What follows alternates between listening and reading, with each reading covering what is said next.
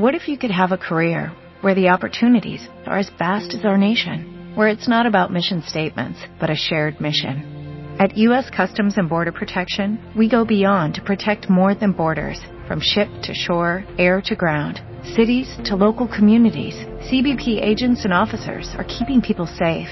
Join U.S. Customs and Border Protection and go beyond for something far greater than yourself. Learn more at cbp.gov/careers. De enseñar a los hijos Emuná en Hashem, quién es Hashem, quiénes somos nosotros, para qué fuimos elegidos como el pueblo de Israel, qué significa el judaísmo. Es una noche que todos, si nos ponemos a pensar, el que tuvo el privilegio de pasar en su casa una noche de Seder, como debe de ser, le inyecta un amor muy especial para servir a Kadosh Baruj Hu. Me dijo el año pasado una persona, ¿cuál es la finalidad del Leil Seder? Le dije en 2 palabras, que el niño quiera ser mejor Yehudí. Ese es el tajlit. Todo el Seder y Maror y Matzah y todo lo que tenemos que hacer, la finalidad es una sola cosa. ¿Cuál? El querer servir a Kadosh Baruj Hu de una manera más profunda y más verdadera. Ese es el tajlit del Leil Seder. Tenemos nosotros, Bezat Hashem, una mitzvah muy especial, que es Shabbat Kodesh. El tema de hoy va a ser la Mesa de Shabbat. Cómo un Yehudí tiene que dirigirse en la mesa con su esposa, con sus hijos. Y no hablo como un experto que sabe hacerlo, sino como alguien que estudió cómo tiene que ser, y que Hashem nos ayude a poder aplicar lo que los hajamim nos enseñan a nosotros, cómo una persona tiene que tener un comportamiento en la mesa de Shabbat. Preparé 20 puntos que son muy importantes, cómo un Yehudí tiene que llevar su mesa en Shabbat. La mitzvah de Pesach se cumple una vez al año, pero la mesa de Shabbat son 54 veces que uno tiene oportunidad aproximadamente. Cada semana tiene la gran oportunidad de hacer la mitzvah de Veigatá lebincha bayom hahu. Le vas a transmitir a tus hijos ese día. ¿Qué es ese día? El día de Shabbat Kodesh. No nada más en la noche de Pesach, sino cada Shabbat tenemos una gran oportunidad de transmitir a nuestros hijos algo muy especial. Punto número 1. En la seudá de Shabbat, todo el judaísmo y el kesher, la unión a la religión, a la Torah y a las mitzvot con los niños, se puede dar. Toda la semana, por más que uno quiera transmitir, todo el mundo está corriendo su camino. Inclusive, fuera de Israel, que tenemos domingo para jugar con los niños, es una relación nada más amorosa. Es una relación de jugar uno con el otro. Jugar con los hijos es una gran mitzvah, no es bitul Torah. Es un deber y es una oportunidad muy grande que un padre tiene y una madre de unirse y enlazarse con sus hijos. Definitivamente, la mesa de Shabbat tiene una cosa superior que no tiene la oportunidad de cualquier otra actividad. Un viaje, un domingo, una salida, son relaciones amorosas, son relaciones padre-hijo, que son sumamente importantes, pero no se da la oportunidad de poder transmitirle a los hijos ese kesher, esa unión, ese enlace de Torah Kedoshá, Emuná en Hashem y el valor al judaísmo. La mesa de Shabbat es la oportunidad que un Yehudí tiene de poder transmitir con amor en su hogar lo que él quisiera, y tiene oro en las manos, nada más que tiene que aprovecharlo.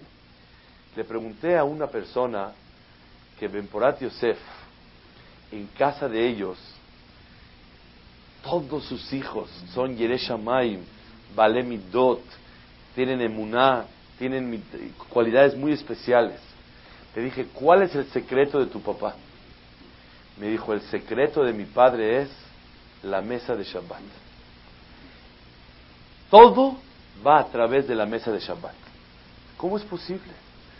Me dijo, en la mesa de Shabbat, el que se sabe comportar como debe de ser, tiene la gran oportunidad de transmitirle a sus hijos lo que Akadosh Baruj Hu quiere que un padre le dé a sus hijos. Es lo que vamos a ir estudiando el día de hoy. Uno cree que en Shabbat es la oportunidad para educar. Uno cree que es la oportunidad para corregir. Y verdaderamente no es así. La mesa de Shabbat es la oportunidad de hacer Lela Seder. El Lela Seder está feliz y todo el mundo está festejando. Así tiene que ser cada Shabbat. Cada Shabbat es Lela Seder sin matzot, sin haroset, sin lechuga y sin vino. Es la oportunidad que hay en la mesa de Shabbat. Punto número 2. La gente, Baalet Shuvah, cuando llega a una mesa de Shabbat, Jajamim dicen, Gedolá legimá shemekarevet rehokim. Es grande el bocado que acerca al más alejado. ¿Qué significa el bocado? Cuando una persona, ustedes ven en Israel, los movimientos que quieren acercar a la gente a conocer lo que es el Yahadut, el judaísmo, una de las fórmulas más efectivas es, te invito a pasar un Shabbat a mi casa. ¿Qué pasa? Cuando una persona que no está acostumbrada ve que todo el mundo se abstiene de trabajos, no se hace nada, y se ven las velas prendidas, y la mesa brillando, y todo bonito y todo arreglado para la mesa de la casa de Shabbat, eso causa una impresión y una admiración para alguien que no está acostumbrado a ello. Y eso le transmite a una persona una paz espiritual y un sentimiento de que si esto es la Torah, si esto es la religión, una unión familiar, un ambiente positivo, un ambiente de paciencia y de cariño y de amor, a eso yo me quiero acercar. Ese es el punto que tenemos que valorar. Nosotros, Baruch Hashem, no venimos a ser espectadores de una mesa de Shabbat. Como escuché una vez de nuestro Rosh Yeshiva que nos dijo, cuando yo era adolescente, no hay que tratar de ser pasajero, hay que ser piloto. Pasajero va en el avión, lo suben y lo llevan. Una persona tiene que saber que el día que se casa, en su hogar se convirtió en un piloto. Y todo depende de él. Tú no vienes a ver un ambiente bonito en Shabbat. Tú vienes a hacer el ambiente en Shabbat. Una de las cosas muy importantes, Jajamim dicen, Miyom shenehra Bet HaMikdash, desde el día que se destruyó Bet HaMikdash, no tenemos el altar, el Mizbeach, para que perdone los pecados. No podemos acercar ofrendas a Hashem, sacrificios. ¿Qué le perdona a la persona sus pecados? Imagínense ustedes que Shulhano shel Adam mechaper. La mesa de la persona le perdona sus pecados. ¿Qué quiere decir la mesa? ¿Que en la mesa perdona los pecados? Se entiende de la Gemara en Masejet Berajot. ¿Por qué la mesa perdona pecados? Porque en la mesa hay mucho Hesed. Se invita a invitados. Se viene gente que le hace falta tener ese cariño, esa atención. Cuando en un hogar la persona hace Hesed con su mesa, es grande el bocado que acerca al más alejado. Ese Hesed que una persona hace en su hogar tiene la fuerza tan grande más que un corbán. Porque dicen Hajamim, Amar a Kadosh Baruj Hu, se destruyó el Bet HaMikdash y no tenemos la manera cómo perdonar. Pero ocúpense de Hesed y con eso les perdono sus pecados. Vemos que el Hesed que una persona puede hacer en una mesa es superior a un corbán. Como dijo Kadosh Baruj Hu, ¿por qué? El corbán doblega a la persona. El corbán acerca, el sacrificio acerca a la persona a Hashem. El Hesed tiene la misma función. Doblega a la persona y acerca a la persona a Kadosh Baruj Hu. Más, dice la Mishnah en Masejet Avot, que una mesa se considera como Mizbeach. ¿Cuándo? cuando se dice divrei Torah. Sheneemar, vaidaber elai, ze ashulhan, asher lifne Adonai. Esta es la mesa que es delante de Hashem. Todo el mundo pensamos que somos libres de actuar en la mesa como queramos. Nada más de momento, faltó divrei Torah. No hemos dicho divrei Torah. Bueno, Mai Maharonim Jobá. Con esa alajá de que hay que lavarse las manos antes de decir lo que Tamazón, ya salimos de Jobá y cumplimos con la mitzvah de decir divrei Torah. La idea de decir divrei Torah en la mesa no es decir divrei Torah, sino que sea una mesa de Ashulhan Asher Lifne Hashem, que esta mesa sea delante de Akadosh Baruj Hu. Si tú respetas a alguien, lo quieres mucho y lo invitas a tu mesa, tú no te atreves a hablar algo que lo haga sentir mal a él, para nada. Inclusive hablas cosas que realmente le des satisfacción y placer a la persona que invitaste. La persona tiene que sentir que su mesa, ¿quién es el anfitrión de esa mesa? Hashem Itbaraj. Y todo el comportamiento de la mesa tiene que ser acorde a la presencia de un anfitrión que es muy especial, que es Akadosh Baruj Hu. ¿De dónde aprenden Jajamim que es importante decir divrei Torah en la mesa? Vaidaber elai, y habló conmigo, Ze Ashulhan, esta mesa, Lifne Hashem, está delante de Hashem. ¿Saben? Había Jajamim que divrei Torah tal vez no decían en toda la seuda, pero platicaban de cosas interesantes, cantaban en la mesa, cosas de Jochma, no cosas que el patrón, el anfitrión, que es Akadosh Baruj Hu, se molesta si se habla.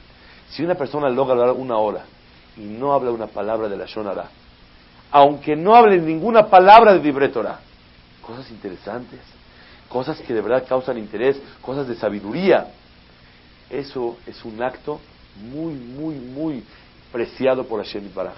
Que una persona en la mesa se cuide de no hablar cosas negativas, eso es una cosa muy valiosa en una seudá de Shabbat Kodesh. Obviamente, el que puede meter temas de Irat Shamayim, de Emuná, como vamos a hablar más adelante, tiene mucho más valor. Pero la idea del Ze Shulhan Asher Lifnei Hashem no es cumplir con la mitzvah de decir divrei Torah, sino que toda la mesa sea acorde con ese sentimiento. Ze Shulhan, esta es una mesa que Hashem está delante de ella. Todo el comportamiento es de esa manera. Si queremos hablar de hacer Hesed, una vez hablamos de este tema, dijimos, si alguien quiere pensar qué Hesed hacemos en una mesa, número 1, llegar y admirar la mesa y decir una palabra de elogio a la señora que se ocupó de hacer la mesa. Es el primer Hesed que puedes hacer. Número 2, cuando uno está en la mesa, tratar de pasarle comida uno al otro. Dijimos una vez, se oye chiste, pero ese mes acostumbramos a poner botanas y ponemos papas y ponemos huevo y ponemos atún y ponemos anchoas. Cuando hay tanta botana, Baruch Hashem, en una mesa, uno no alcanza a agarrar todas. Y uno hace hesed uno con el otro. Me pasas por favor el atún, me pasas por favor las anchoas, me pasas la lechuga, y todo el mundo hace hesed. Una vez le dije en la casa de ustedes, ejercicio. Antes de servirte tú, pásale una botana al otro. Y empieza tu seudá con hesed. No estás concentrado en que tú vas a comer. Primero que todo, ¿qué le puedo ofrecer al otro? Te puedo servir agua. Que una persona intente y se concentre si lo puede llevar a cabo, y me va a decir lo difícil que cuesta trabajo. Y cuando uno apenas se sienta a Mosila Jaminares, listo, manos a la obra, vamos, a lo que venimos. Y una persona tiene la gran oportunidad de santificar su mesa. ¿Cómo? Haciendo hesed. Hay muchas maneras cómo hacer hesed, pasando comida uno al otro, hablando, elogiando, alabando, cosas que una persona con un poquito de dedicación lo puede lograr. Y sobre eso está escrito Ze Shulhan Asher Lifne Hashem. Se convierte en una mesa que es la mesa delante de Hashem Itbaraj. Punto número 3. Hay que llegar a que la seudá de Shabbat no sea un yugo, hay algo pesado, sino que los niños esperen la mesa de Shabbat. Que los niños esperen como esperan una salida a Chapultepec, al zoológico, a algo muy especial, a la Granja de las Américas. Los niños quieren ir a visitar lo nuevo, al Museo del Niño. Los niños quieren algo especial. Tenemos que luchar, señoras y señores, a que la mesa de Shabbat sea algo muy esperado por los niños. ¿Cómo se puede lograr que la mesa de Shabbat sea algo muy esperado? Número 1, cuando los padres se ocupan de que sea una noche de placer, que sea no una noche de educación, una noche de nahat, de gusto para ellos, comprando dulces, preparándoles sorpresas. Ustedes dicen, cada semana voy a hacer lo mismo. Créanmelo, que cuando una persona se esfuerza y va a la tienda y compra y pregunta, ¿qué novedad hay? ¿Qué dulce nuevo hay aquí? ¿Para qué? Para que los niños sientan un hidush, una novedad, o tratar de actuar de diferente manera cada vez. Es imposible ser un actor y cada semana traerles novedades, pero cuando una persona pasa una noche, una seudá de Shabbat agradable, el niño la espera. A tal grado que se pueden memorizar los niños hasta los 25 años, 30 años, qué noches y qué seudot de Shabbat pasé en mi hogar con mis padres. Punto número 5.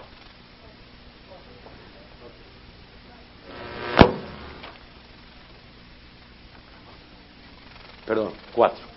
Gracias. No, me da gusto que me corrijan. Eso quiere decir que tengo amigos que me quieren corregir.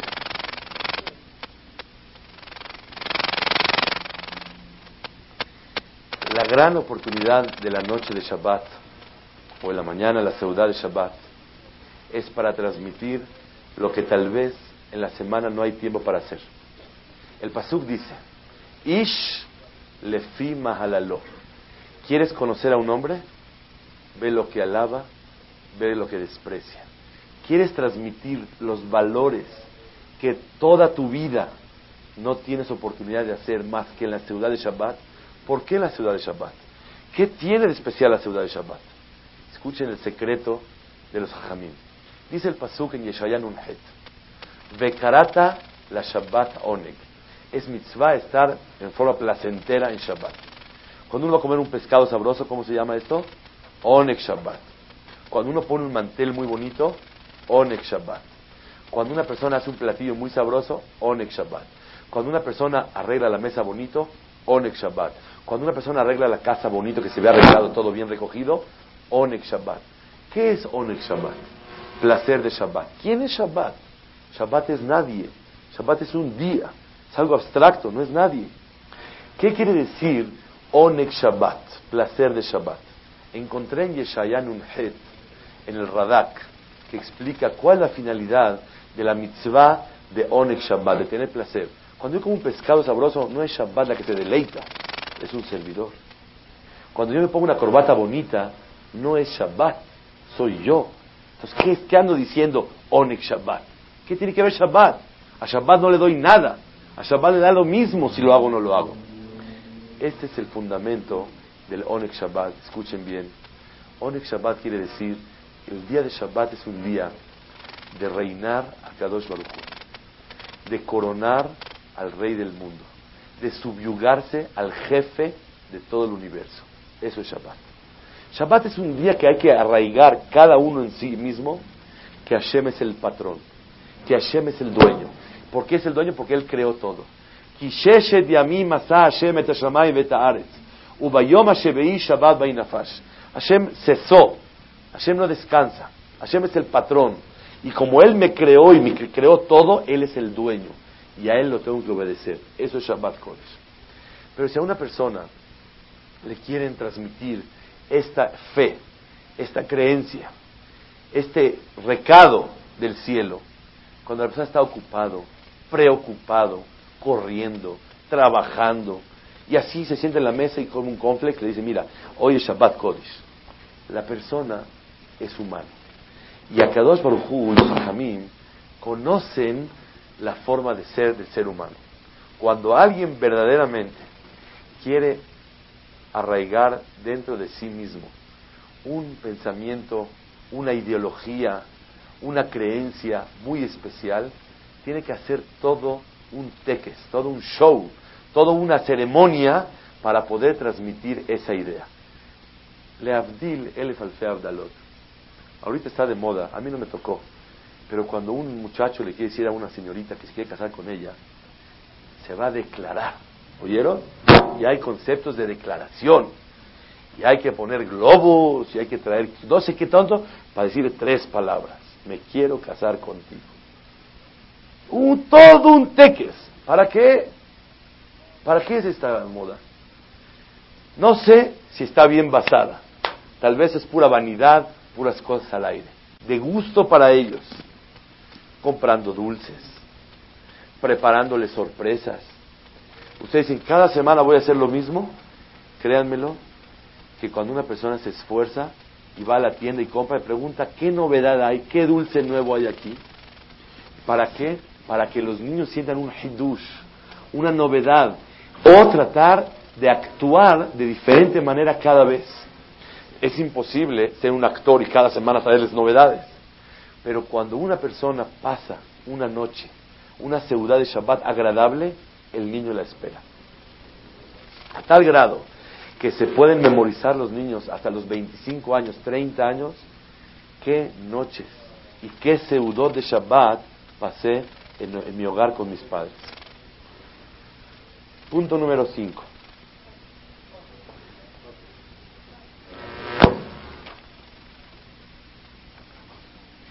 Perdón, 4. Gracias. No, me da gusto que me corrijan. Esto quiere decir que tengo amigos que me quieren corregir.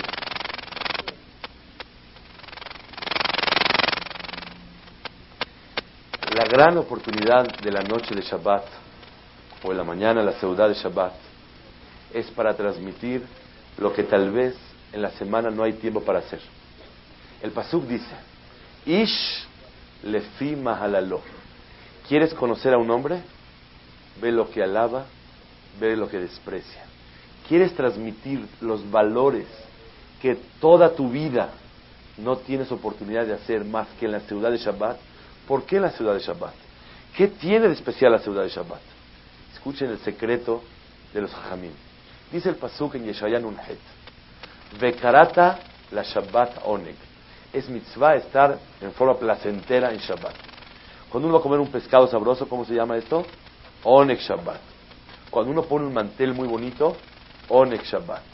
Cuando una persona hace un platillo muy sabroso, Oneg Shabbat. Cuando una persona arregla la mesa bonito, Oneg Shabbat. Cuando una persona arregla la casa bonito, que se ve arreglado todo bien recogido, Oneg Shabbat. ¿Qué es Oneg Shabbat? Placer de Shabbat. ¿Quién es Shabbat? Shabbat es nadie. Shabbat es un día. Es algo abstracto, no es nadie. ¿Qué quiere decir Oneg Shabbat? Placer de Shabbat. Encontré en Yeshayan Unhet, en el Radak, que explica cuál es la finalidad de la mitzvah de Oneg Shabbat, de tener placer. Cuando yo como un pescado sabroso, no es Shabbat la que te deleita, es un servidor. Cuando yo me pongo una corbata bonita, no es Shabbat, soy yo. Entonces, ¿qué ando diciendo Oneg Shabbat? ¿Qué tiene que ver Shabbat? A Shabbat no le doy nada. A Shabbat le da lo mismo si lo hago o no lo hago. Este es el fundamento del Oneg Shabbat. Escuchen bien. Oneg Shabbat quiere decir el día de Shabbat es un día de reinar a Kadosh Baruj Hu, de coronar al Rey del mundo, de subyugarse al jefe de todo el universo. Eso es Shabbat. Shabbat es un día que hay que arraigar cada uno en sí mismo que Hashem es el patrón, que Hashem es el dueño. ¿Por qué es el dueño? Porque Él creó todo. Ki sheshet yamim asa Hashem et hashamayim vet haaretz, ubayom hashevei Shabbat vainafash. Hashem cesó. Hashem no descansa. Hashem es el patrón. Y como Él me creó y me creó todo, Él es el dueño. Y a Él lo tengo que obedecer. Eso es Shabbat Kodesh. Pero si a una persona le quieren transmitir esta fe, esta creencia, este recado del cielo, cuando la persona está ocupado, preocupado, corriendo, trabajando, y así se sienta en la mesa y come un cornflakes, le dice, mira, hoy es Shabbat Kodesh. La persona es humano. Y Akadosh Baruj Hu y los Jamim conocen la forma de ser del ser humano. Cuando alguien verdaderamente quiere arraigar dentro de sí mismo un pensamiento, una ideología, una creencia muy especial, tiene que hacer todo un teques, todo un show, toda una ceremonia para poder transmitir esa idea. Leavdil elef alfei abdalot. Ahorita está de moda, a mí no me tocó, pero cuando un muchacho le quiere decir a una señorita que se quiere casar con ella, se va a declarar. ¿Oyeron? Y hay conceptos de declaración. Y hay que poner globos, y hay que traer no sé qué tanto, para decir 3 palabras. Me quiero casar contigo. Todo un teques. ¿Para qué? ¿Para qué es esta moda? No sé si está bien basada. Tal vez es pura vanidad, puras cosas al aire. Pero, ¿qué idea podemos tomar de esto? Que cuando hay todo un evento, toda una ceremonia para decir algo, ese algo se mete más profundo en el corazón. Shabbat es un día de vestirse muy especial. Shabbat es un día de comer muy diferente. Shabbat es un día de un orden y limpieza muy especial, diferente todos los días. ¿Cuál es la finalidad? Para pararse y decir, Yom HaShishi, Vaychulu HaShamayim ve'haaretz vechol tzeba'am. Hay un creador al mundo, y Él es el dueño del universo, y Él es mi patrón, y Él es mi jefe, y lo tengo que obedecer, y Él es el que es el poderoso de todo. Eso es Shabbat Kodesh. Pero cuando una persona se lo meten cenándose una tortilla con queso, no va. Pero cuando una persona ve una mesa muy especial y está contento y su cuerpo está feliz, ¿saben lo que decía el Rabbi Salanter? ¿Qué significa? ¿Por qué cada vez que hay una mitzvah, seudat mitzvah, hay que tomar vino, comer carne? Dice, porque el alma está feliz, pero hay alguien que le impide al alma ser feliz. ¿Saben quién es? El caballo que está cargando el alma. ¿Quién es el caballo? El cuerpo. Entonces le digo al caballo, ¡oh, quieto! Le das vino al caballo, le das carne y está tranquilito. Y ya no te molesta, ya no te estorba. Y le permite a la Neshama sentir la felicidad que ella quiere sentir. Todas las comidas, todo el placer, todo el deleite que la persona tiene es para que sea un medio de reconocer con más alegría a Kadosh Baruj Hu. Eso es Oneg Shabbat. Cuando yo me compro una corbata bonita para Shabbat, cuando yo me visto bonito, cuando yo arreglo todo bien, cuando tengo un platillo muy sabroso, cuando la persona está arreglada y todos están contentos, Oneg Shabbat. ¿Qué es para Oneg Shabbat? Lo hago para estar contento en Shabbat, para arraigar la fe en mi corazón con alegría. Eso es Oneg Shabbat. ¿Cuándo se considera Oneg Shabbat y cuándo se considera Oneg Didi, Oneg Sheli, placer mío?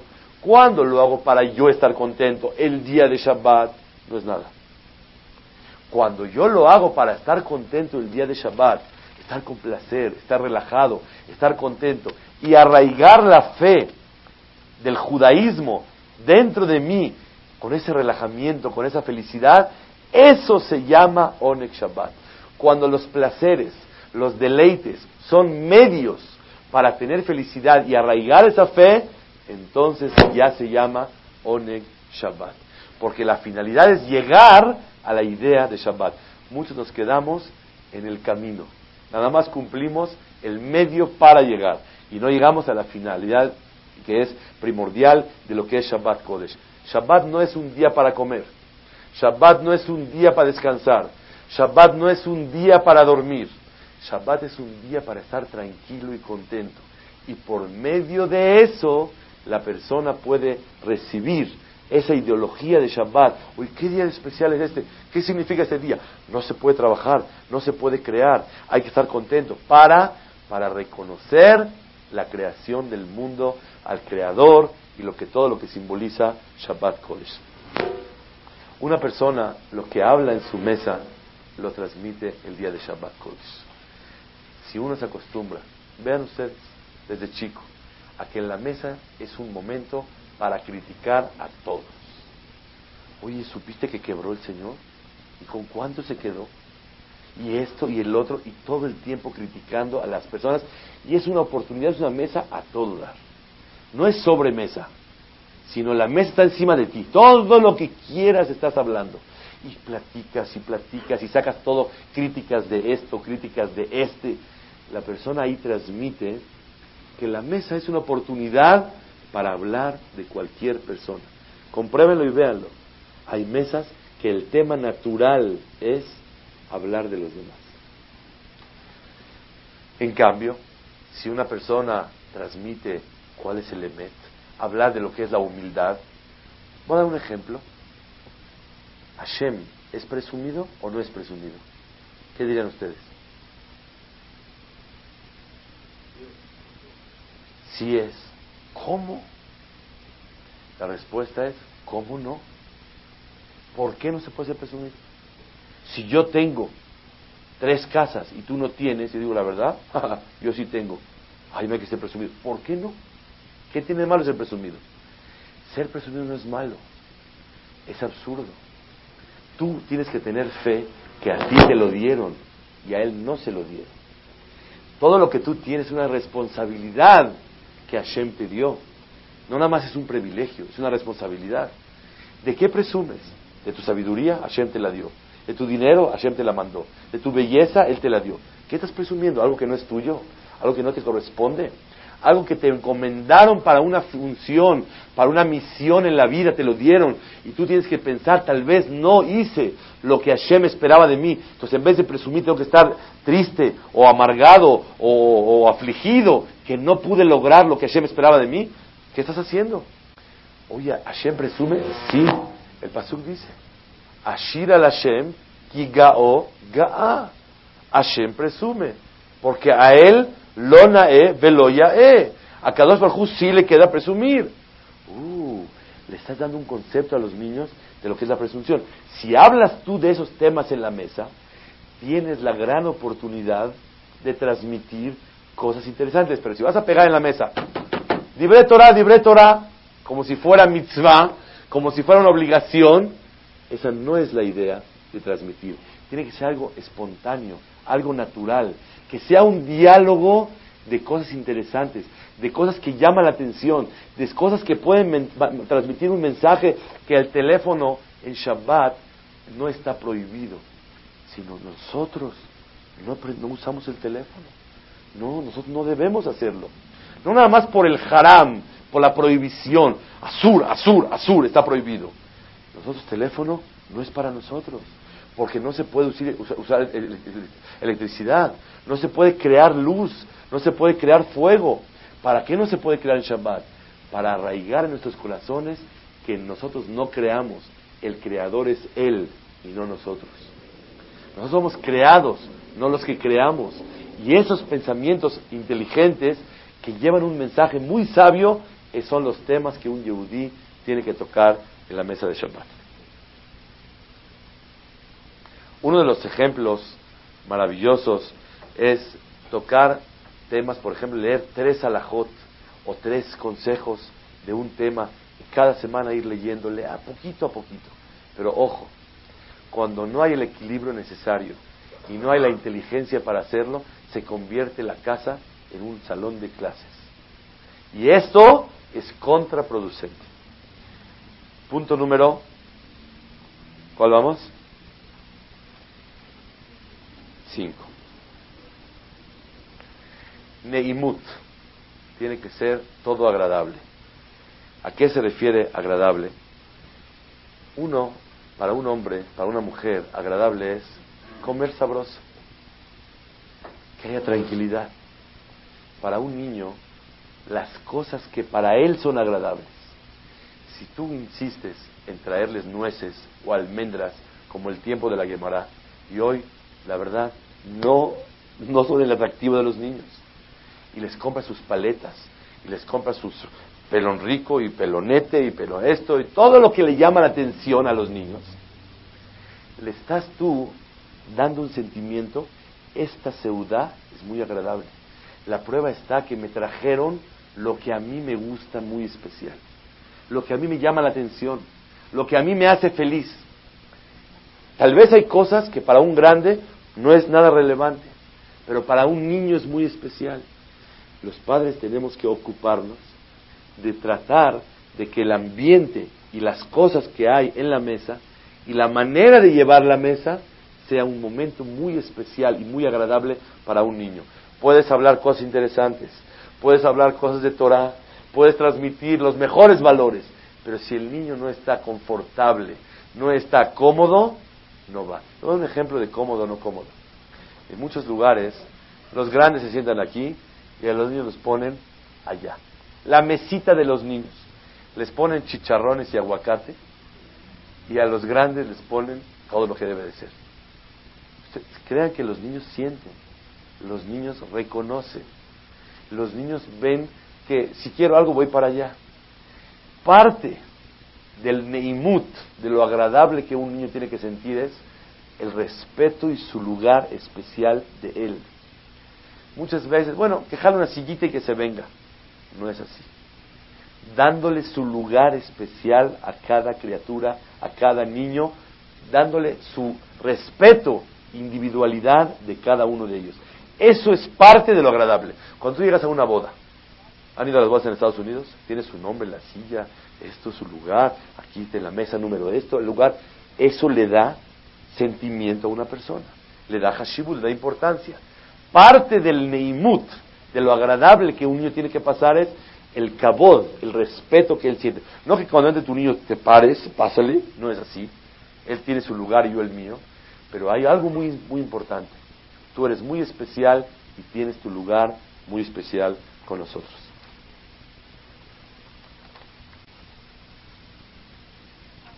Sí. Be'ezrat Hashem, ahí viene para acá. Otro punto muy especial, punto número 6. Muchas veces los padres queremos saber cómo van los niños en la escuela. Y entonces hay examen mensual en la escuela y hay examen semanal en la casa. Y eso no se vale. Si es necesario, pero no en la mesa de Shabbat. Es que no tengo otro tiempo, pues búscatelo. Pero en la mesa no es momento para examinar. Es momento para inyectarle bitajón atzmi, seguridad, a un niño. Yo antes pensaba que la seguridad, la autoestima, son conceptos de los psicólogos. Ahora me doy cuenta que es la vida y es el emet de una persona. Tú quieres que el niño sienta el interés que tienes por saber lo que él te puede contar. Pero no que sea, no sabes, es no la respuesta, se convirtió la casa en un salón de clases. Y estás todo el tiempo a la expectativa y viendo y aprobando, calificando, descalificando. No, así no es. Obviamente. No, si dijo, ¿sabes quién sacó a los Yehudim? Paró. ¿Sabes quién era el malo? Moshe. Está muy bien, mi vida, todo está muy bien. No, eso no. Pero la idea es que el niño no se sienta, lo estoy probando, sino es un momento de relajamiento, preguntas y respuestas. Que sea lo principal, que él se sienta seguro de que él sí sabe. Esa es la idea principal de Divrei Torah. Que sea un foro, una oportunidad para que el niño, delante de todos sus hermanitas y hermanitos, pueda hablar. Baruch Hashem, no puedo olvidar. Hace 18 años y medio, cuando mi esposa estaba embarazada del primer hijo, recuerdo que nos hizo favor en Israel, en Yerushalayim, Mirakodesh, en la colonia de Matersdorf, invitarnos una persona educadora muy grande. Ven por ahí Yosef, había en la mesa 12 niños, y mi esposa estaba embarazada y yo estábamos viendo así, y nos quedamos viendo, ¿qué es esto? Y cada niño hablaba, y cada niño decía. Le dije a Hashem, permíteme que en muchos años nuestra mesa se vea como esto. Era un placer que cada niño quería decir algo, pero si sabe que están los papás a la expectativa, a ver qué van a cachar, a ver cuál es el error, el niño está temiendo. Solo los que de verdad saben mucho pueden luchar y enfrentarse con los padres, pero si hay alguien que le está fallando un poco, ya no pudo. ¿Cuál es la idea de la mesa de Shabbat? Preguntas y respuestas como ita'anienut, interés sobre tus conocimientos, interés de platicar temas valiosos contigo, cosas que en la semana no tengo tiempo. Después, el sábado en la noche estudio contigo, o el Shabbat estudio contigo, a ver cómo vamos en la escuela, oye, ¿qué pasó aquí? Pero la mesa tiene que ser un ma'amad, una oportunidad de un diálogo tranquilo y no de prueba y examen entre padre e hijo.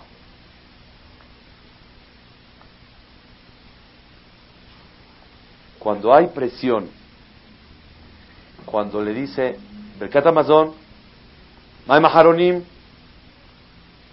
no cantaron Shalom Aleichem, no dijeron Netilá, hablaste de Netilá y Amutzi, y todo el tiempo llamando la atención, eso quita el placer de una criatura. Y por eso es muy importante saber que educación, dice Rav Shach Zichrono Libraja, ¿qué es educar? Cerrar un ojo. Educar no es abrir los dos, cerrar uno. Uno quiere estar muy vivo para cachar todo. Educar es cierra un ojo, dobla tu brazo. ¿Sí? ¿Cuál es el problema? Ahí hizo una cosa. Sí, niños, la halajá es que hay que hacer así, pero no todo el tiempo como capataz, cachando todos los errores de conducta de alajot. Eso no le va a dar un sabor agradable a un hijo. Me han traído, de verdad, historias de familias que el papá quiere cumplir todas las alajot y él quiere que su casa sea un Shulchan Aruch andante y se la pasa exigiendo todo el tiempo y él se altera porque las cosas no están caminando como el Shulchan Aruch dice.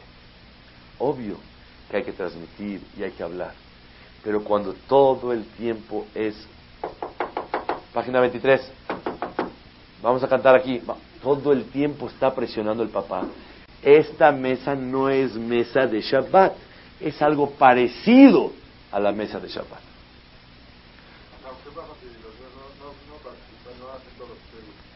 Muy bien. No está nada fácil. Sí, muy bien. Vamos a hablar de verdad. Depende qué edad. Todo depende qué edad tiene. Se para de la mesa, hay que luchar para que la mesa sea de su agrado. Tal vez tienes que traer un payaso cada semana. Es un decir. Hay que buscar la manera de platicar todos juntos y decirles cómo les gustaría que hagamos para que todos estemos contentos, para que nos paremos de la mesa.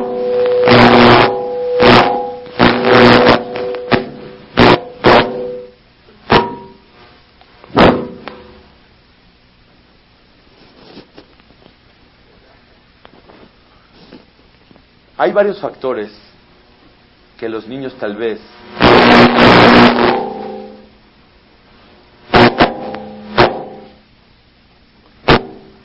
no quieran quedarse en la mesa como debería de ser. Muchas veces es varios puntos que vamos a tocar más adelante. Mitzvah Hashem, al final del tema vamos a seguir con los puntos y al final hacemos la conclusión todos juntos. Mitzvah Hashem. Punto número 7.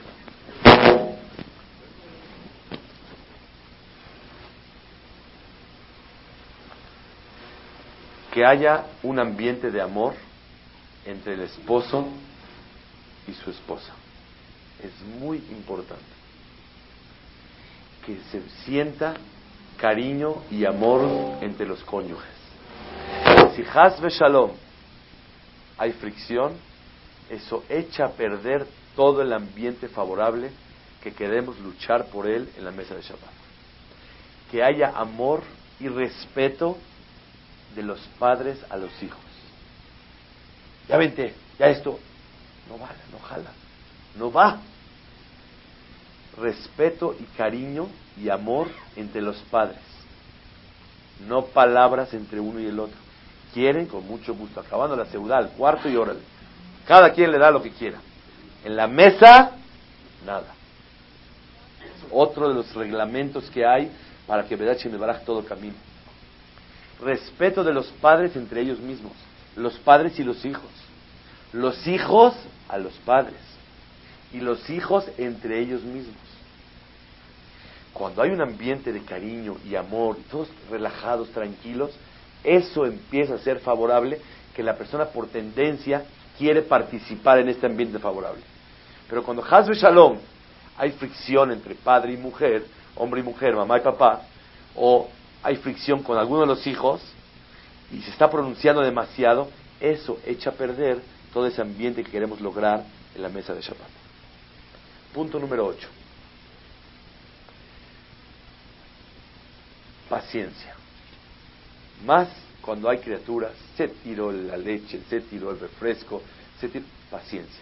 Pues está precioso el mantel, pon uno de plástico encima y te olvidas del problema. La persona tiene que lograr tener paciencia. Se pierde la paciencia, aunque dijo del punto número Divrei Torah, y dijo de que el Shabbat es Onek, y Hashem es el creador, y trajo dulces, todo se fue para abajo.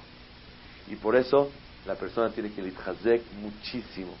Yo voy a entrar a tener sablanut, a tener paciencia. Cualquier falta de paciencia estoy sacrificando la gran oportunidad que tengo. Vas a hacer un negocio de $1 millón y estás hablando con el cliente. Falta de paciencia rompe el negocio. ¿Estás de acuerdo? Igual acá. Aquí tienes una oportunidad maravillosa. Paciencia, tranquilidad. Te vas a exaltar otro día. Ahorita no. Es uno de los puntos muy importantes. Por ejemplo, una persona, algo le disgusta, a él le gusta muchísimo el tahine, y hoy no le pusieron, ya empieza nervioso, faltó algo, y así empieza el mal humor. ¿Qué pasa con los aguacates? No hubo aguacates. ¿O qué pasó y empieza la fricción? ¿O qué pasó con esto? Ese no era el mantel, ese no son las jalot, yo quería de las otras, y empieza la tensión. Sablanut quiere decir paciencia. ¿Qué es paciencia? Hablas una vez. ¿Saben qué es sablanut? Cargar. Sablanut es lisbol, carga y aguanta, pero no por dentro como hoy Express que está a punto de explotar. Sablanut. Después lo arreglamos para que el Shabbat que no pase. No en Shabbat. Este es uno de los puntos más importantes que todos caemos a menudo, y es un problema, porque todo esto lo echa a perder. Todos los puntos que llevamos, ya arreglaste la casa, todos están guapos, todos están bonitos, todo sin sablanut, todo no valió para nada. Sí.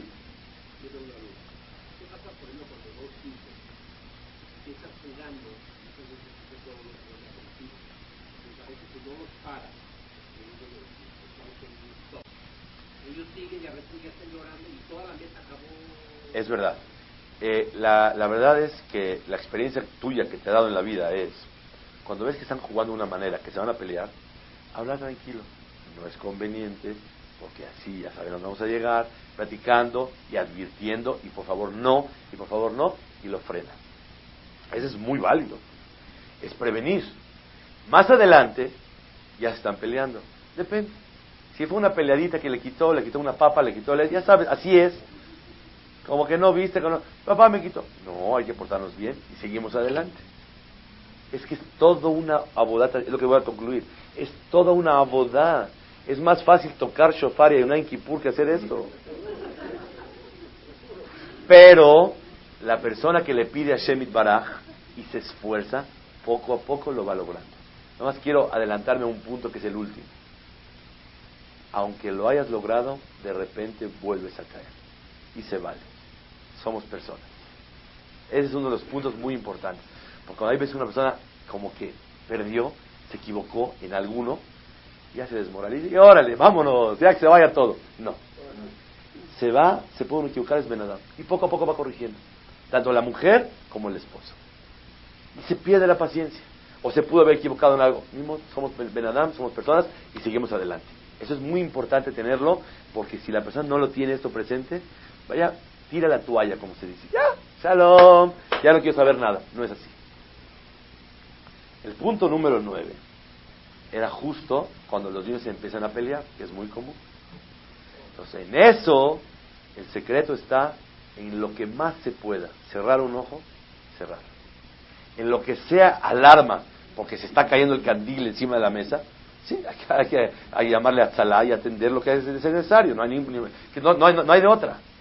Pero lo máximo que la persona pueda, cerrar un ojo y no intervenir, porque si vamos a convertir en un Bet Mishpat la mesa, un lugar de juicio, no es agradable ni para uno ni para el otro, y se pierde toda la idea de Shabbat. ¿Sí? Y cuando hay, hablamos también, vamos cuando está la familia sola, muchas veces hay... Ahí vamos, todavía no llegamos. Son 20 puntos, vamos en el 9. Punto número 10. El Shalom Bayit de un hogar depende de la víspera de Shabbat. El Shalom de Shabbat depende de cómo pasaste un viernes.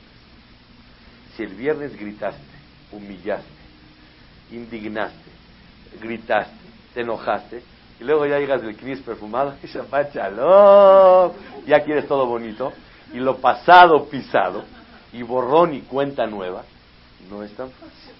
Tú sí borras, y desapareces todo, pero los afectados y las víctimas no pueden. Y tú quieres hacer un super ambiente de Shabbat después de cómo le hiciste Erev Shabbat. No se puede. Entonces, para que haya un Shabbat, tiene que haber un buen Erev Shabbat. Y por eso, desde la mañana, la persona tiene que estar alerta.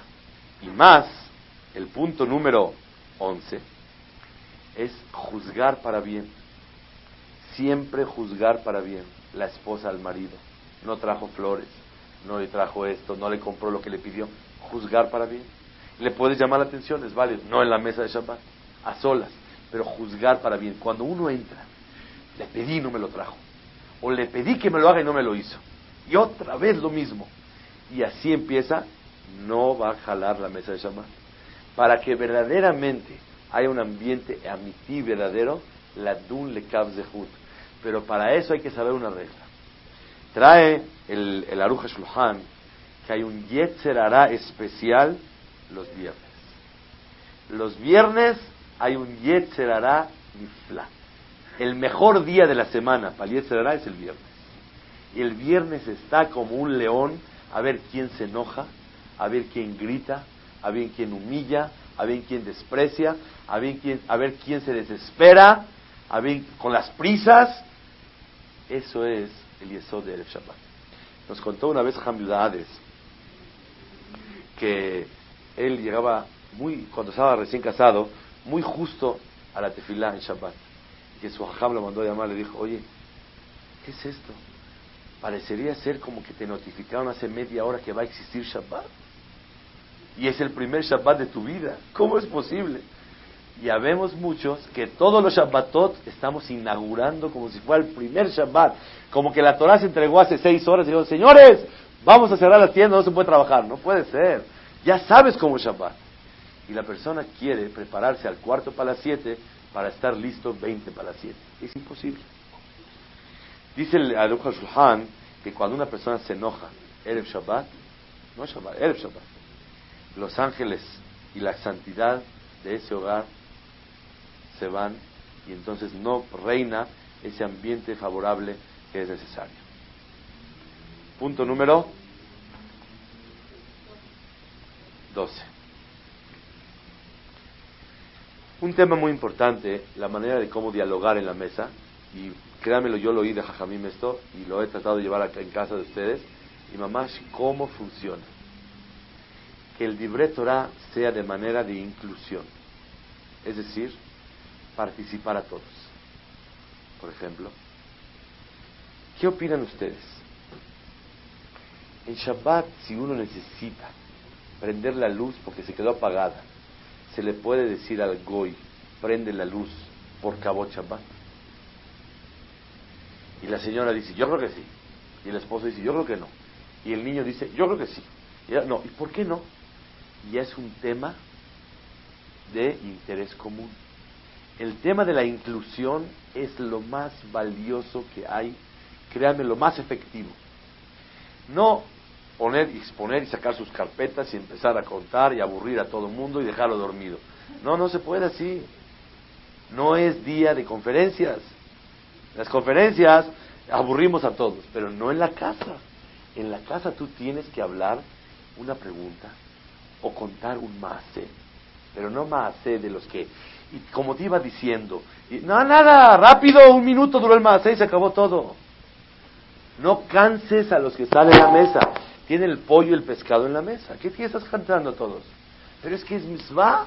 Pero eso no es mitzvah. Es averá. Estás pecando porque estás haciendo que todo el mundo se aburra, que no le tenga interés y amor a la mesa de Shabbat. Que la mesa es lo que transmite Behemet, el Irat Shamayim, la emuná de un Yehudí. Cuenta un maaseh y pregunta, ¿qué opina? ¿Por qué fue así? Hay muchos que les gusta contar maasiot, pero lo más efectivo es analizar el maaseh. A ver, mijita, ¿tú qué piensas? ¿Por qué el jajam hizo así? Y tú, mijo, ¿tú qué dices? ¿Por qué es así? A ver, mami, ¿tú qué opinas? A ver, papá, yo voy a dar la opinión. ¿Por qué el jajam actúa así? Y tal vez platican, discuten. ¿Sabes cuánto tiempo discuten? 5, 10 minutos. Ya dijiste un súper libre Torah. En vez de exponer y traer tres pruebas y eso, ¿qué estás trayendo? Haz un tema de común interés. Es muy importante hablar lo que ellos quisieran escuchar, no lo que tú quieres decir. Es una de las reglas muy valiosas. Tal vez a los niños no les interesa tu tema. Pues habla lo que a ellos les interesa. Y de repente estás con la hojita del kinder y está platicando y qué dijo la morá y qué pasó con Paró y qué pasó con esto. Y a ella le gusta y a él le gusta el tema ese. Pero tú tienes ganas de traer ahorita 3 pirushim sobre el Rambán. Y ahorita no es así. El tema es lo que ellos, el tema tiene que ser elegido por el pueblo, por el interés de todos los hijos, no lo que el papá ahorita tiene ganas de meter. Si tú puedes meter lo que tú quieres de manera tal que a ellos les interese mucho, ¡qué mejor! Seas astuto, inteligente y pícaro de cómo hacerlo. Pero no puedes tú ahorita transmitir una conferencia de 40 minutos y estos están cayendo de la mesa. No es. Una de las oportunidades en este tema, en esta idea de la inclusión, es que cada niño pueda salir como una estrella en la mesa de Shabbat. Eso lo escuché de Hajamim en Estados Unidos que dijeron que hay que lograr, Bezat Hashem, el que se esfuerce en esto, Hashem lo va a ayudar. Yo me he esforzado de vez en cuando y las veces que me esfuerzo, Hashem me ha ayudado. Que cada niño salga como una estrella en la mesa de Shabbat. O porque habló bonito. O porque preguntó muy adecuadamente, aunque no sabe la respuesta. O porque cantó muy bonito. O porque ayudó y lo alabaste. Mira qué bonito le ayudó a mamá, me trae las cosas. Que cada niño pueda resaltar y que cuando se vaya a su camita en Shabbat, wow, yo fui la estrella de la mesa. Y el otro también fue la estrella. Y el otro fue la estrella. Y el papá y la mamá que se ponen como una función, una misión de hacerlo sentir bien en la mesa, lo logra. Pero el que no se lo pone como meta, si cayó, cayó. Si preguntó muy especial, se lo va a decir. Y si no, no. Aquí la idea es descubrir de qué manera puedo yo hacerlo sentir muy bien. Sea una mujer o sea un hombre.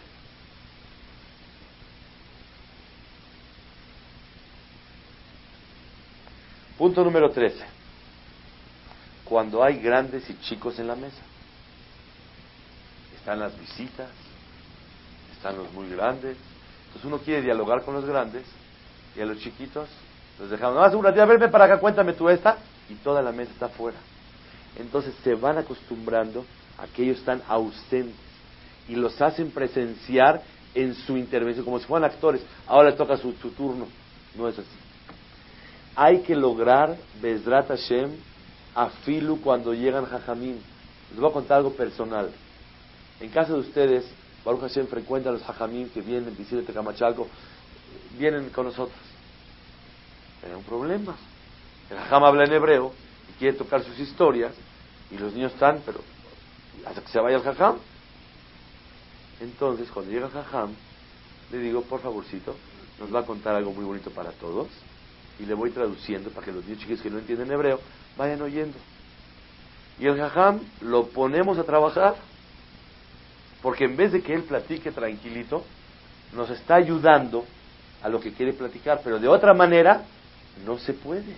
Porque si nos ponemos a platicar con el Jajam y ignoramos a los niños, ellos están soportando la mesa tan agradable que hay entre los grandes y grandes, y los chicos son korbanot, son sacrificios. ¿Qué pasa cuando una persona maneja la mesa a su nivel y a los demás los ignora. Les voy a contar una historia que se levantan los pelos de punta. Deténganlos porque se les van a levantar. Nos contó una vez Jajam Yudades que cuando nuestro Jajam, que cuando él era bajur, soltero, él lo invitó a una breja a su casa. Fue a su casa la breja. Llegó, el Jajam soltero, fue a su casa. Se sentó en la mesa y el Jajam empezó a hablar con él. Y todavía no había niños en la mesa. Y la estaban hablando de un tema que ni yo entendía. La señora, ven.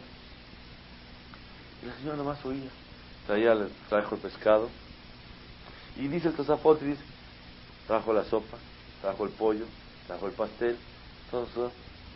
Agarró de plan la señora, su papelito, dijo Mercata Mazón, fue, se quitó su ropa, se puso su bata, se sentó en la esquina, estaba leyendo el periódico. No estaba participando en la mesa de Shabbat. Dijo el Jajam, en mi casa cuando yo me case, prohibido decir Divrei Torah. ¿Oyeron eso? No hay Divrei Torah. Hay temas de común interés que a todo mundo, a la mamá y al papá, a todo mundo le interesa. Todos tus pilpulim y tus profundizaciones y discusiones de alajá en el Bet Midrash, no en la mesa. En la mesa algo ligero, que no me atore la comida y que todo el mundo esté contento, interesado. No es posible que hablen los grandes con el grande y que los chicos que tienen 8 o 9 años o 12 no están incluidos en el tema. No se vale. Esa no es la mesa de Shabbat. Recuerdo yo, lo confirmé, que cuando se casó su primer yerno, somos amigos, y me dijo que el primer yerno llegó a la mesa y le quería decir muchas cosas a su suegro para que oiga que sabe muchas cosas. Y el suegro lo frenaba y lo frenaba y lo frenaba. El yerno se quedó sorprendido. ¿Qué pasa? Le dijo, es que en esta mesa no se habla Divrei Torah. Divrei Torah en el Bet Midrash. O acabando la ciudad, nos podemos estudiar en la casa. En la mesa tiene que ser un tema que todo el mundo participa. Cosas ligeras, Yirat Shamayim. Este es un secreto muy grande que una persona tiene que tomar muy en cuenta cuando se va a hablar. Número 13. Entonces, 14, sí. El canto es vital en la mesa de Shabbat, pero tiene que lograrse que el niño vaya cantando, la niña está cantando a chiquitos, que de repente siempre es bueno escoger en la mesa estrofas que uno es solista, el niño canta, no tiene voz, y tiene voz, no estamos aquí en show en Bellas Artes, cada quien canta su pedacito, y entonces el niño cuando tiene placer de lucirse y resaltar, cada vez le va gustando más el canto, y vas cantando, le gusta sefaradí, le gusta ashkenazí, le gusta en español, y poco a poco le vas dando un ambiente que sea un placer para él cantar, no una obligación. ¡Ey! ¡Rápido! ¡Cantar! No se vale. Todo el canto es para dar alegría, pero cuando es forzado ya no sirve para nada. Punto número 15. ¿Cuánto una persona tiene que ceder? Cuentan que Rav Yaakov, Zichrono Libraja, él tenía una Kabbalah de que él comía en Shavuot carne, y su segunda esposa pensó que él quería comer de leche y le preparó de leche. ¿Qué hace uno? Muchas gracias, está muy sabroso, pero tengo que comer de carne, es para mí un neder. Entonces hizo Atarat Nedarim para comer de leche, que su esposa esté contenta. Aquí hay un punto muy importante: ceder. No nada más es paciencia. Acuérdate que tienes que ceder para que el ambiente de la mesa de Shabbat, el que cumple todo esto, ¿saben qué sale? Mesa de Malachim sale. Malach Pashut. Y cuando cante Shalom Alechem, Malaché Hashem, Malaché somos Malachim todos aquí. Es Pashut. No se puede llevar a cumplir todo de un jalón, pero poco a poco, con paciencia y con esfuerzo, la persona puede ir logrando, teniendo un ambiente maravilloso en la mesa de Shabbat.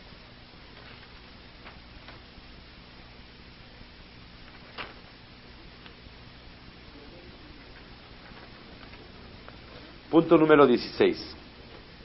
¿Cuánto tiempo dura la mesa de Shabbat? Aquí es una cosa muy importante. Si te vas a hacer una seudá de 2-3 horas, ¿cómo quieres que los niños no se paren de la mesa? ¿Cuánto es un tiempo adecuado? No se puede dar medida, como si fuera un reloj, tac, la hora. Pero, por ejemplo, 1 hora y 20, 1 hora y media, y dice el catamazón, ¡pac!, ya cortaste. Pero cuando tú haces una ciudad de 3 horas, los niños chiquitos de 5 años, 6 años, se tienen que parar. Pero si tú quieres tenerlos en una mesa activa, dinámica, sirviendo, y platicando, y cantando, y todo el tiempo en actividad, no estar así todos así callados a ver qué sigue, entonces todos tienen ganas de participar en la mesa. Y nadie tiene ganas ahorita de salir. Pero por más que esté tu mesa súper activa, llega un lapso que ya no se aguanta. Por lo tanto, hay que ser inteligente y cortar. Cada quien sabe su medida. Pon Berkat Hamazon y luego pon el postre. ¿Sabes para qué? Para que el niño ya dijo Berkat Hamazon y ya acabó la mesa de Shabbat. Ya no se llama que se fue a la mitad de la mesa de Shabbat, sino se llama que ya acabó y no quiso quedarse más en la sobremesa. No pasa nada. Pero si tú haces un proyecto, un programa tan largo, se cansan y se empiezan a ir. Y ya se acostumbran que se van de la mesa. Y muchas veces se van más temprano. Y muchas veces desde la botana ya están yendo. Y es lo que pasa. Muchas veces trae un primito o un amiguito y les anda por pararse de la mesa. Pero si tú sigues con el interés y tenerlos actuando, es toda una boda. Pero hay que luchar y se puede lograr. Punto número 17. Cuando hay visitas en la casa, gente grande, esa no es la idea de Shabbat. Y por lo tanto, es muy importante saber que cuando uno tiene visitas, quiere presionar a sus hijos. El que presiona cuando hay visitas, aunque no haya visitas, no va a poder lograrse en el mensaje Shabbat. La presión viene cuando hay visitas. Y todo el mundo quiere quedar bien. Y todo el mundo quiere hacer un show de una imagen de que tiene una mesa preciosa de Shabbat. Y en vez de hacer Hesed con las visitas, estás destruyendo tu armonía de una buena mesa de Shabbat en tu propio hogar. Entonces hay que tener cuidado cómo y a quién estar pasando Shabbat con ellos. Muy importante. Pasa también cuando uno, mashallah, uno casa hijos y todavía tiene hijos chiquitos. Ya toda la atención se va hacia los grandes, hacia el yerno, hacia la nuera, y los chiquitos ya están, pero fuera, ¿no? Hay que hacer un tema, hay que hacer un ambiente que grandes y chicos la vayan pasando. Un poco de sacrificio del chiquito, un poco de sacrificio del grande, pero hacer un ambiente davar shabel lechol nefesh. Hay que ser maestro de ceremonias para tener un ambiente positivo, una mesa de Shabbat. El que quiere lograr que el niño se identifique con la Torah y con lo que es Shabbat Kodesh. Punto número 18. Mucha gente no tiene lo que hablar. No tiene la facilidad de palabra. No tiene los conocimientos. No tiene las aptitudes. No tiene la habilidad. Pues tiene que comprar un cuadernito. Y en la semana, si escucha algo interesante, no que a él le parezca, sino que a todos le parezcan, que lo vaya notando poco a poco. Que se prepare y le dedique 10-15 minutos a estudiar pensamientos e ideas, o un ejemplo, o un maasé bonito, para poder transmitirlo en la mesa. Pero el que llega así nada más, y no sabe mucho, no tiene la oportunidad de hacerlo, no lo va a poder hacer. Entonces eso requiere una preparación para poder transmitir como debe de ser en su hogar. Punto número 18. Descansar antes de Shabbat. Es necesario meterse a la cama un ratito. Dice el pasuk, Beata ayef beyagea velo yare elokim. La persona está cansadísimo, ni irá Shamayim tiene. Está todo cansado, lo único que quiere es comer y dormir. Entonces, si la persona quiere entrar a comer y dormir, no es Shabbat. Shabbat se come y Shabbat se duerme, pero no es para dormir y para comer. No es Shabbat. Shabbat tienes muchas cosas más importantes. Muchas veces tu hijo te está preguntando algo y estás come, estás en el entonces, ¿en qué estás? Muchas veces me dicen, ¿te puedo platicar algo? Esperamos 2 minutos. Acabamos el primer platillo, ahorita platicamos. Pero siempre la persona tiene que estar relajada y descansada. Cuando hay veces pasa que no se pudo. Pero la mujer principalmente, que tanto trabajó, si se relaja media hora, se duerme 40 minutos, llega nueva a la mesa. El hombre también. Cuando la persona descansa un poco para llegar a la mesa de Shabbat, y si no descansa, tiene que ponerse como si fuera que está haciendo el mejor negocio de su vida. Pero si la persona no entra descansado, entra alterado ya. Ya entra con un handicap, una ventaja de impaciencia. Así entra la persona. 19. 20, es que ya perdí la orden aquí. Para poder llevar todo este ambiente que queremos llevar a cabo, hace falta entender algo que no lo van a creer lo que voy a decir, pero es neta. No se puede estar festejando Shabbatot con los padres y con los suegros todo el tiempo. No. N-O. No. Si están recién casados, por favor. Y también recién casados, de vez en cuando la pareja quiere estar juntos, contentos. Pero cuando, mashallah, ya hay verajá en la casa de niños, y ya tienen aproximadamente 4, 5 años, hay una necesidad de formar un ambiente en su casa. Por lo menos, por ejemplo, la noche de Shabbat quedarse en la casa y en la mañana visitar a los padres, una y una. Porque en casa de los abuelitos es un relajo completo. No estoy hablando que no se debe de ir, se tiene que ir, ¿cómo no? También es sano eso para los niños, estar con los abuelitos, con la familia. Pero todo esto que hablamos es imposible cumplirlo y llevarlo a cabo cuando tienes un ambiente tan general y tan global de todos los tíos y todos los primos y los abuelitos y los tíos abuelos y los consuelos. No se puede. De vez en cuando que no se pudo hacer todo este ambiente no pasa nada. Pero tú le das dando una formación a tus hijos y una atención y una importancia de hacerles su festejo de Shabbat Kodesh. Por eso hay que tener mucho cuidado cómo la persona va formando su hogar. Y es muy importante entenderlo y saber, tal vez muchas veces puedes invitar a tus papás a que pasen Shabbat contigo. Y ellos se van a alinear a tu ambiente que tienes con tus hijos. Pero en casa de los abuelitos, tú no puedes hacer que ellos hagan lo que tú quieres. Es muy importante. Aquí Buda Baem es muy importante y darles gusto a ellos es muy valioso, pero no puede ser que todos los Shabbat, yo conozco gente que tienen hijos de 18 años y no han pasado 1 o 2 Shabbatot en toda su vida en su casa.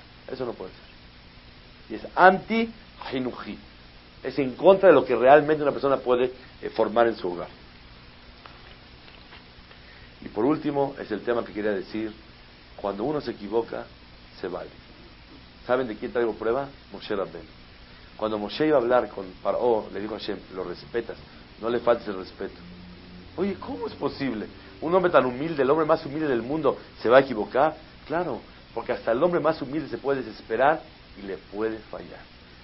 Vemos que a pesar de que Moshe le podía fallar, y de hecho tuvo errores de vez en cuando, y le falló, se siguió llamando el hombre más humilde de todo el planeta. Pues quiere decir que se vale equivocarse, y de vez en cuando te puede fallar el 1, y luego el 2, y luego el 3, nada más que no sean todos juntos, que los vaya turnando, porque si le fallan todos juntos, Hashem Ishmor ya no es mesa de Shabbat. Se vale equivocarse, y no se puede uno deprimir o decir, ahora sabes que ya, yo no estoy para esto. No, tuve un error aquí, pero Baruch Hashem logré 4 o 5 puntos. Esta vez no descansé, pero tuve paciencia. Esta vez sí descansé, pero la verdad no, los presioné un poquito en las mitzvot. Créanmelo, que estuve en la casa de una persona y me dijo, la señora me dijo, de plano de coraje, estuvo muy mal. Tomó el coche y se fue en Shabbat con los niños. Mamá, no lo podía creer. Ella tampoco quería cuidar Shabbat, lo cuidaba por su esposo nada más. De la presión tan grande que metía el esposo en la mesa de Shabbat. Y ahora yo ya vi las consecuencias y vi los frutos. Y los hijos no quieren Shabbat. Porque Shabbat, para tú querer Shabbat, para querer Hashem, para querer la Torah, tienes que enamorarte de ella. Y para que te guste, tiene que ser que sea una noche placentera, que sea una seudá de mucho deleite. Que Hashem nos ayude. Con todos los consejos que vamos a escuchar, Tefilá, Kadosh Baruj Hu, para que nos ayude a ver si Baraj poder hacer todo lo necesario. Cualquier pregunta, con mucho gusto, para acabar el tema. Perdón, si no quieren ir al club, por ejemplo, o si van pero quieren estar jugando afuera. Eso es una edad muy importante, y cuando uno lleva niños de 3, 4 años a jugar, es contraproducente. Porque el niño se acostumbra a que en el club se juega. ¿Es mejor no llevarlos? Es mejor no llevarlos definitivamente. A un niño se le empieza a llevar recién hasta que ya sabe leer perfectamente bien. No sabe leer, ¿para qué lo llevas?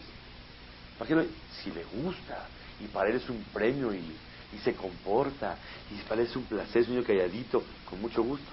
Pero lo llevas para educarlo a llevarlo, y el niño está tremendo, y nada más va por las paletas, y está haciendo ruido, y molesta a los demás, y se acostumbra a jugar, y incomoda. Eso no es ningún jinuj, es en contra de jinuj. Así dice el Mishnah Berurah. Sí.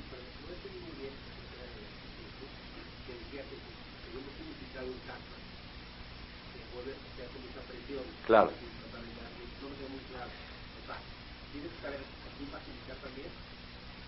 Eso, que hay que saber a quién invitar es definitivo siempre. Pero me refiero, el punto es que hay que tratar de maniobrar y llevar un equilibrio entre los niños y el invitado. Es muy importante. Créanmelo, que muchas veces me llegan jajamín y esto, le digo, perdóname unos minutos, así. A ver, ¿qué me platicas? A ver, ¿tú qué es esto? A ver, así es. Y es en español, el jajam está así, está con tu libro. No importa, que el jajam espera un royal, no le pasa nada. La casa es la casa, ¿qué quiere decir? Es muy importante. Pero si yo voy a estar todo el tiempo atendiendo al jajam, y la casa la dejo a un ladito, no se puede. El niño no va por ahí, ese no es el son de Shabbat, sí. Volviendo, o sea, ya estamos tratando de hacer una buena mesa, temas, todo. Los niños se paran, el amiguito, a veces hay que imponer un poco, ¿cómo manejamos ahí la...? Vale la pena hacer una junta, una prejunta antes de Shabbat. Queremos que todos estemos sentados, platicar del tema. Un domingo tranquilo, vamos a platicar todos cómo quisiéramos hacer la mesa de Shabbat. No esto, no el otro. Y te digo la verdad, los amiguitos traen mucho yetzer hara. Si ves que le traen mucho yetzer hara a los amiguitos, no hay amiguitos. A mí me dicen mis hijos, papá, me invitó mi amiguita que si puedo pasar Shabbat. Dile que por favor tu papá no te dejo. Papá, es kasher. Dije, no es kasher, es más kasher que mi casa. Pero yo en Shabbat te quiero a ti y tú me quieres a mí. Jugar toda la semana con el amiguito. Shabbat estar conmigo. Obviamente, hay veces, hay reglas, hay esto, hay lo otro, se puede romper la regla, es una cosa muy especial. Se vale, de vez en cuando bien. Pero no hay gente que Shabbatot es para ir con el amiguito y se va a Interlomas, y se va a Polanco, y se va a Bosques, y se va a eso. ¿Qué es eso? Shabbat es para estar con los hijos. No es un día de placer para que aproveche de vacaciones y se vaya con el amiguito. O traer amiguitos cada ratito. No es así. De vez en cuando el amiguito le ayuda, cuando el niño necesita atención, depende de la familia. Todo depende del caso. Sí. Dijo ahorita que mejor que vayan a la universidad y que en el Shabbat se reúnan.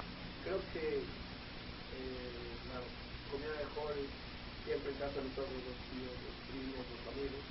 Es una forma de que los niños esa atención jala demasiado, jalarlos para que chapaten uno, un niño a veces en mi caso, otros que tengan dos o tres, que estén todos oyendo al papá o a la mamá, o que estén en un ambiente de alegría, contra el casa del primo que está jugando fútbol, así no que no se hace más, mejor, ¿no? Es una competencia. Tiene razón, es verdad, le gana más el futbolito que los cuentitos del jajam y todo eso, estoy de acuerdo. Y si a un niño le dices, ¿qué quieres? ¿Una bici o una gemara? Quiere una bici, estoy de acuerdo. Pero para eso hay que imponer, sin tantas explicaciones, en la casa estamos Shabbat. Y desde chicos hay que acostumbrarlos a no primitos, sino amiguitos, sino eso. Educarlos que Shabbat es aquí. Y que no conozcan otra cosa, muy esporádicamente. Y hacerlos que hacer la noche increíble. Y de verdad es muy importante llegarles con sus dulces y sus cositas y las cosas que les llaman la atención a los niños, muy importante. Muy, muy importante. Que sientan que es un placer la mesa de Shabbat. Que son escuchados, que son cantados, que cantan todos juntos. Eso es un trabajo. ¿Sabes? En el desierto había papá y mamá. ¿Qué hacían en el desierto sus papás? ¿Sabes? ¿Qué te imaginas? ¿Traer parnasá? ¿Mantener? No. ¿Llevar a las terapias? No había. ¿A la natación? Tampoco. ¿A la tintorería? Tampoco. ¿Al mercadito? Tampoco. ¿Al súper? Tampoco. ¿A tomar café con las amigas? No había café. ¿Qué más? ¿Qué había? Entonces, ¿qué le hacían? sentaban con ellos el Shabbat, cantaban con ellos, y eso es el papá. Papá no nomás es traer dinero a la casa. Mamá no es nomás es planchar la ropa. Mamá no nomás llevarlos a la terapia y a las clases y al inglés y al aeróbics y al karate. Ese no es su papá. Es el chofer, es gesed, eso no es papá. Papá es